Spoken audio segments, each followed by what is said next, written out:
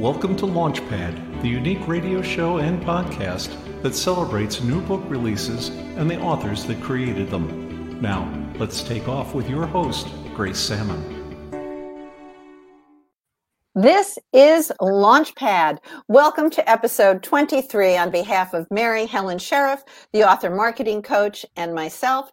This show is taped in front of a live audience. So if you are joining us live, please feel free to make a comment, ask a question, join right in on the conversation. We're so excited to have live listeners as we talk. This is going to be an amazing show. Today we have Corie, Adjmi, Gretchen Cherington, Irena Smith, and Amy Turner, and we're going to be talking about moving memoirs, poignant family sagas, powerful men who shaped history, and some cleverly imagined storytelling. So I'd like to welcome each and every one of you. And again, we do have people who are watching us live. Good afternoon and welcome. This show then airs on Authors on the Air Global Radio Network in 153 countries. So I'm delighted to be the host for this, the start of season 3. Let's start right away with Corie. Tell us about your book, The Marriage Box. And I love the subtitle, Life and Other Shortcomings. So The Marriage Box is my novel. Life and Other Shortcomings is actually a collection of short stories. It was my first book. Tell us about both.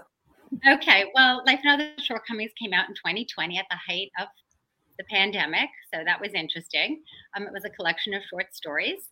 And The Marriage Box is my novel. It just came out this past May. And it's a story that is based on my real life. The premise is based on my real life, but the book is totally fiction. And it's about a young protagonist who grew up in New Orleans in the 70s and 80s in a Reformed Jewish community. Her parents want, when she's 16, for her to come back to the community they both were raised in Brooklyn, to an Orthodox Jewish community. And they move her back at 18 with the intention of her getting married by 18, which is shocking to her. Totally different cultures, worlds, and Casey is quite shocked by all of it. So it's a story of culture clashes, and it's kind of fun. And it took me a really long time to write the book based on the fact that it was connected to my life. So you needed a little bit of distance there. But I'm so glad that you wrote it. I want to hear more about it. And then, speaking of stories that are connected to one's life, Gretchen. Yeah, thanks, Grace, for having us on today. It's really fun to be with you. So this is my second memoir, and it has kind of a long title, so I'll spell it out to people. It's called The Butcher, the Embezzler, and the Fall Guy, a family memoir of scandal and greed in the meat industry. And it involves my paternal grandfather, who helped over 20 years, helped George Hormel found and start and grow what is now the $12 billion conglomerate Hormel Foods. Most of you have probably heard of that company. Maybe you've seen Spam, probably their most famous product. That came after my grandfather left. Anyway, they worked together for 20 years along with a very smart bookkeeper named Ransom J. Thompson. Great name for an embezzler. Mm-hmm. And over the course of a decade, he stole nearly $1.2 million from Hormel money, right under the eyes of smart executives, auditors, bankers, etc.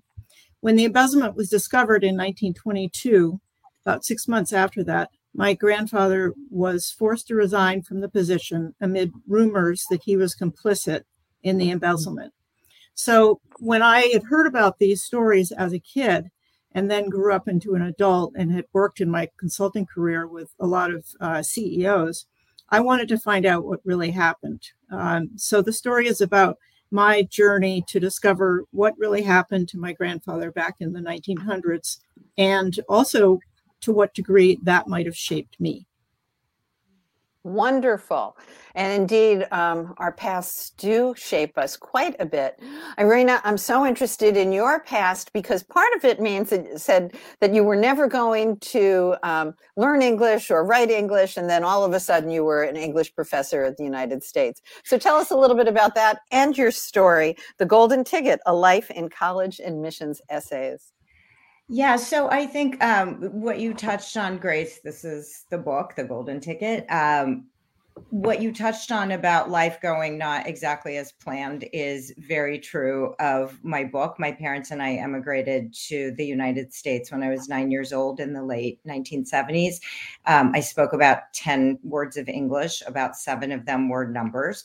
And I did not want to be here. I did not understand this strange country and its strange customs and language. And then eventually, thanks to Brady Bunch reruns, as well as Gilligan's Island reruns, I learned enough English to eventually major in English and then get a PhD in comparative literature, eventually ending up in the admissions office at Stanford. And then after that, working for 17 years as a private college admissions counselor in Palo Alto, under the long shadow of Stanford University. So the book is about all of that, as well as my experience as a child of Soviet immigrant parents with their expectations, my own expectations for my children, and of course, the very lofty expectations of many of the parents of the students I work with about what are good schools and how to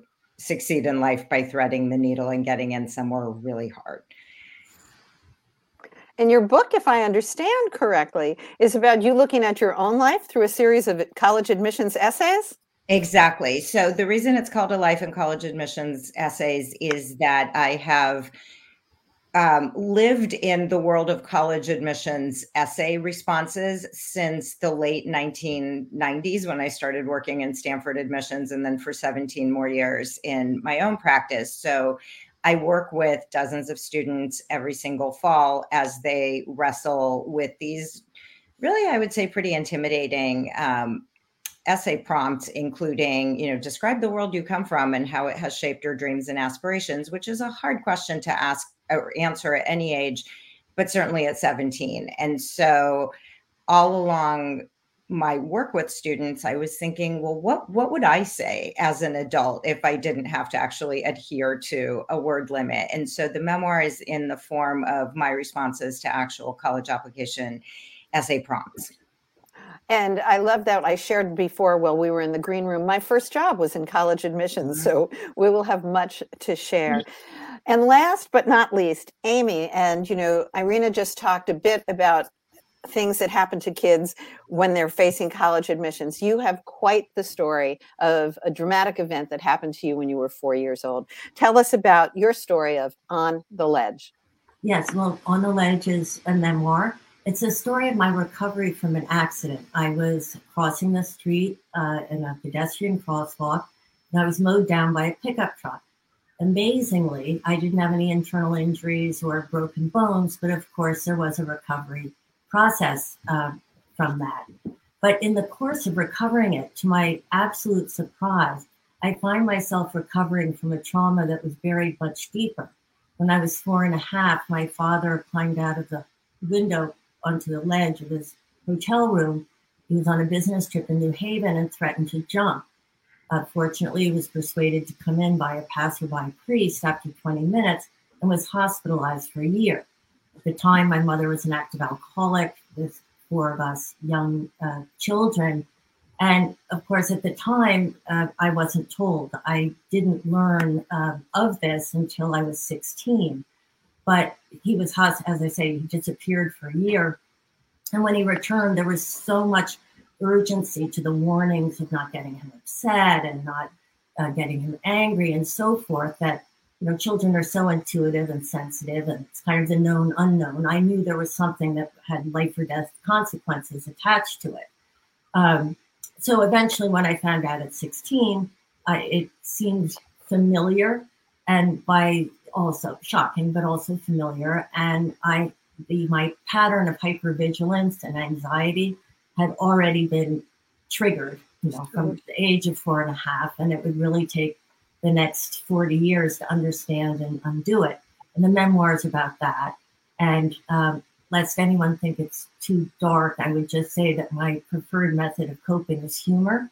So there is a thread of that throughout the book. And actually, the reviews say that to deal with this incredibly dark part with some surprising and humorous approaches. So thank you for that. We have many people who are joining us, several people from She Writes Press. We always like to partner with She Writes Press with fabulous Brooke Warner. We're happy to celebrate that press as well. And Mary Helen Sheriff, the author of Marketing Coach, is on with us as well. So thank you for everybody who is joining us, Leica and a few other people that I see, Marion, and I always feel like Romper Room, but this is wonderful that we have. Please feel free to ask questions. So each of you have talked about family, and Corie, you talked about having to distance yourself from family. Why is now the right time to write your book, The Marriage Box? Well, I started the book about 20 years ago, and it just had to go through so many different lenses before I could finally feel comfortable to put it out in the world. I needed to, because it talks about my mother, my father, my husband, my community, I just needed to be careful that I was telling all the stories in a way that was respectful, but also provocative in a certain way. I definitely was looking to expose, sounds extreme, but like expose certain things or bring to light so that we could have conversations around certain topics. All communities, all people have good and bad. And I was just looking to explore that. But like I said, I wanted to do it in a really respectful way that nobody would feel too put off. And my parents and my husband were amazing about having their characters be based on them. That's great. There's plenty of things that are not true, so they feel comfortable. Just enough of a distance. Now, you like writing about gender roles and culture quite a bit. Is that correct? I do. I didn't set out to do that, but it turns out I've been in the community I live in now has been historically patriarchal, and I think just growing up in America during the time that I grew up, I faced a lot of that growing up in the South, and I think it's made me angry. And I had always heard write what you know, but also at some point I heard write what upsets you. And I think that's what I was doing. I would be in situations that would really get me crazy inside, feeling very unsettled, and having no way to express myself properly. And so writing was just a way for me to be able to grapple with my feelings and to use my voice and to say what I had to say. Gretchen, that's got to be true, too, of you and the butcher, the embezzler, and the fall guy, especially since the family member was the fall guy. Yes, indeed. I think there's, I guess with any memoir, and I think also with a lot of fiction, there's a lot of questions about what to say, what not to say, and how to deal with it. I think in my case with this book, it wasn't just my family that I was concerned about, but it was also the Hormel family. This is a big brand name company. And I wanted to be sure that I, same as a couple other people have said here, was as careful and with, comments that I make about George Hormel as I would be with my own family. At the same time, I didn't want to, sugarcoat what actually happened. And so, I was sort of threading the line between pure honesty and a little bit of carefulness as well. Irena, how would some of these family issues come to light in your book, The Golden Ticket? So there were, it's a great question. And I also want to go back to what Corie said about write what upsets you. And I think that is such a powerful mechanism for both getting words on the page and also making sense of complicated events in your own life or in your own family history. So in my case, there were multiple families that I had to be attentive to, one being my own family and my parents, one being my husband and my children, who are very much in the memoir, and one being the families who trusted me with their children to guide them through college. And although it is very much a crazy making profession, I don't think through anyone's fault. I don't think any parents set out to maliciously, twirl their villain mustache and screw up their kids. I think we live in an area where the expectations are so warped and so lofty that parents feel like they have to do these things to ensure their children's future. And it's not always a productive way to actually in the moment ensure that their children are healthy and happy. So I didn't want to have any identifiable instances where people would be like, oh my God, that was me. I trusted her, with this information. So I had to do a lot of work to create sort of believable composite characters. And Lori Gottlieb's book, Maybe You Should Talk to Someone, was my model in that, because I was like, how did she create these extremely believable characters out of multiple patients that she was seeing? So there was some fictionalizing and blurring in describing the families I worked with. And fortunately, both my parents and my family were very supportive of what I was writing. And so they were on board with me telling some hard truths about our family that I wanted in there, because I didn't want to be preaching from on high about how toxic the college application process could be. I wanted to show that I too had a personal stake in it, and it was affecting me in ways that were sort of parallel, but also perpendicular to my work. Thank you. Amy, how did you blur those lines between the real things in your family and what came out onto the page On the Ledge? No, I didn't blur anything. I mean, it was a memoir, so I was really telling the truth as I saw it. But I was very clear with myself from the beginning that my desire was to tell my story as I saw it. And starting from when I was 4.5.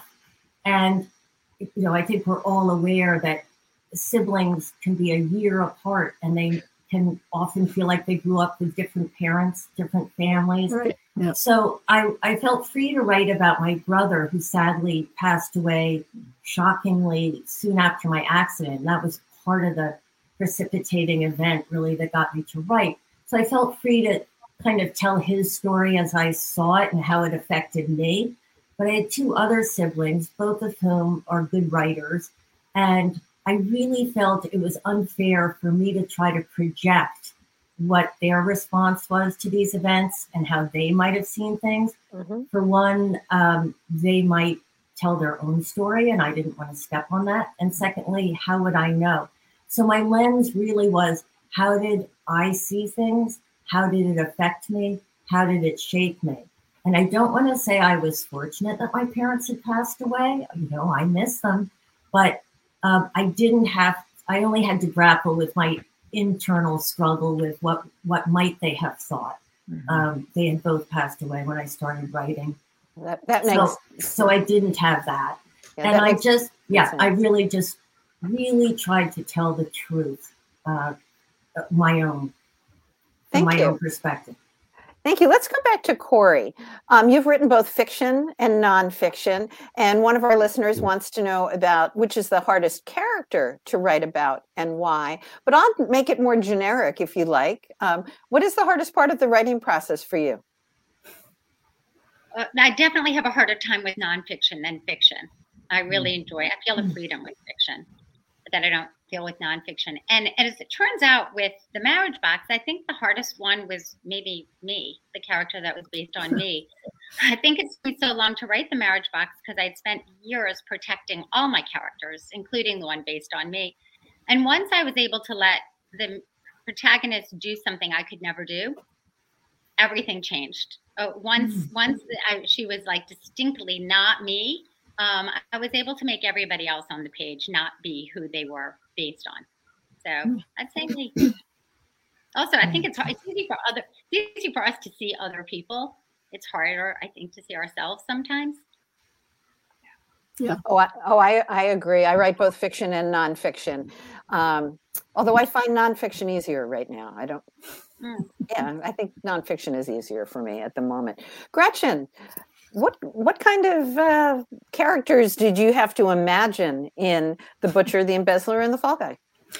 Yeah, really, I had to use my imagination for all of the 3 men that I was writing about because I didn't know any of them. I never met my grandfather. He had died long before I was born. I certainly didn't know Mr. Hormel or Ransom Thompson. I had materials through investigative research, that were useful in terms of gaining their voices. and helping me sort of think about who they might be in the context of the place where they lived and the time that it was. But a lot of it was imagined. And this was a arena, I think, in this book that I didn't cover quite so much in my first memoir, Poetic License, where I felt like I was speculating quite a bit in this book. And I would say that when I was writing, if I was writing something that I was clearly speculating about, it was all based on research, but I didn't have the actual answer or the fact or the situation that I might have had when I was writing more about my father, let's say, in the lifetime that I shared with him. So I think the speculation was sort of one of the bigger craft issues for me in this particular book. And I really enjoyed it, though. I really enjoyed both sharing with the reader that I was speculating in some, quick way, but at the same time, really trying to imagine these people. And maybe that's a good bridge to the third book, which will be fiction. So that will be kind of a new experiment for me. But maybe in having speculated so much in this book, it will be a good stepping stone for me. Well, we look forward to the third book, and hopefully we'll get a moment to talk about that. Irena, you had talked briefly that it was hard to make these composite characters. Was that the hardest part of the writing process for you? There were a lot of hard parts. I think that figuring out how to weave together sort of the three different strains of the book, my own life as a daughter of parents assimilating to the United States at the same time that I was assimilating in the United States, plus my work as a college admissions counselor, plus my own family life. I think trying to figure out how they were connected and ultimately realizing they were connected under the rubric of great expectations, which is what I actually really wanted to name the book, except alas, that title was already taken. I've heard of that book. Yeah. And so when I floated it past Brooke Warner at She Writes Press, she was like, "Are you insane? Like, do you want people to never find your book?" But I think that's really, the golden thread, if you will, is it's about the expectations that parents place on their children and how those expectations often tend not to go the way that they go. So I think that the organizational part was the hardest for me, although the other probably secondarily hard part was letting go of just some amazing stories that were, truth is stranger than fiction incarnate that were just too identifiable, and I couldn't include them, but I will carry them in my head forever to remember how just really upside down this area of college admissions is. It is indeed. Amy, hardest part for you? Well, I would say that probably there were two parts that were hard. One was the ending, and I was like literally and metaphorically banging my head against the wall. I could not figure out the ending. And then I realized at some point, I haven't lived it yet. I'm not going to burr that out of my head. So I put it away for a while, and within about 18 months or so, I realized I was living the end. So that was helpful. The other, like Irena, was structure. And my memoir originally had started out with the accident with a lot of digressions. So there was a lot of time traveling and time jumping, and creating great readers would probably be as dizzy as I was after the accident. And I had to figure out a way, how do I tell the recovery from my accident moving forward, but also tell about the impact of the earlier trauma throughout my life before that, and how are they connected? And finally, I had a really wonderful writing teacher, and thought about it a lot. And she said, well, I ended up with a braided structure. So it was alternating chapters, alternating timelines. And I have to say, somehow, by the grace of God, it worked. But it was a lot of work because I had to tear apart 150 pages. Each paragraph is this the A line, the B line, put it on cards, put it on a wall, and a lot of moving around. But in the end, it worked. It was daunting because I didn't know that it would work, but I would encourage other writers, just do it, because The joy of rewriting and the joy of changed perspectives. I've been having a lot of conversations recently with an author friend of mine about, is it important to write? What is it that makes us feel it is so important to write? Does the world need one more book? And I think the statistic now is something like 1,000,006 books a year are published. So Corie, let's start with you. Why do you write? And what do you want to accomplish with your writing? Such a good question. I think about that a lot when I'm not doing so many other things in my life. I'm just at my desk alone, not even bothering to put clothes on. I'll keep my head up. It's 4 o'clock. I haven't gone outside. And I literally wonder about that question. Like, why is this so important?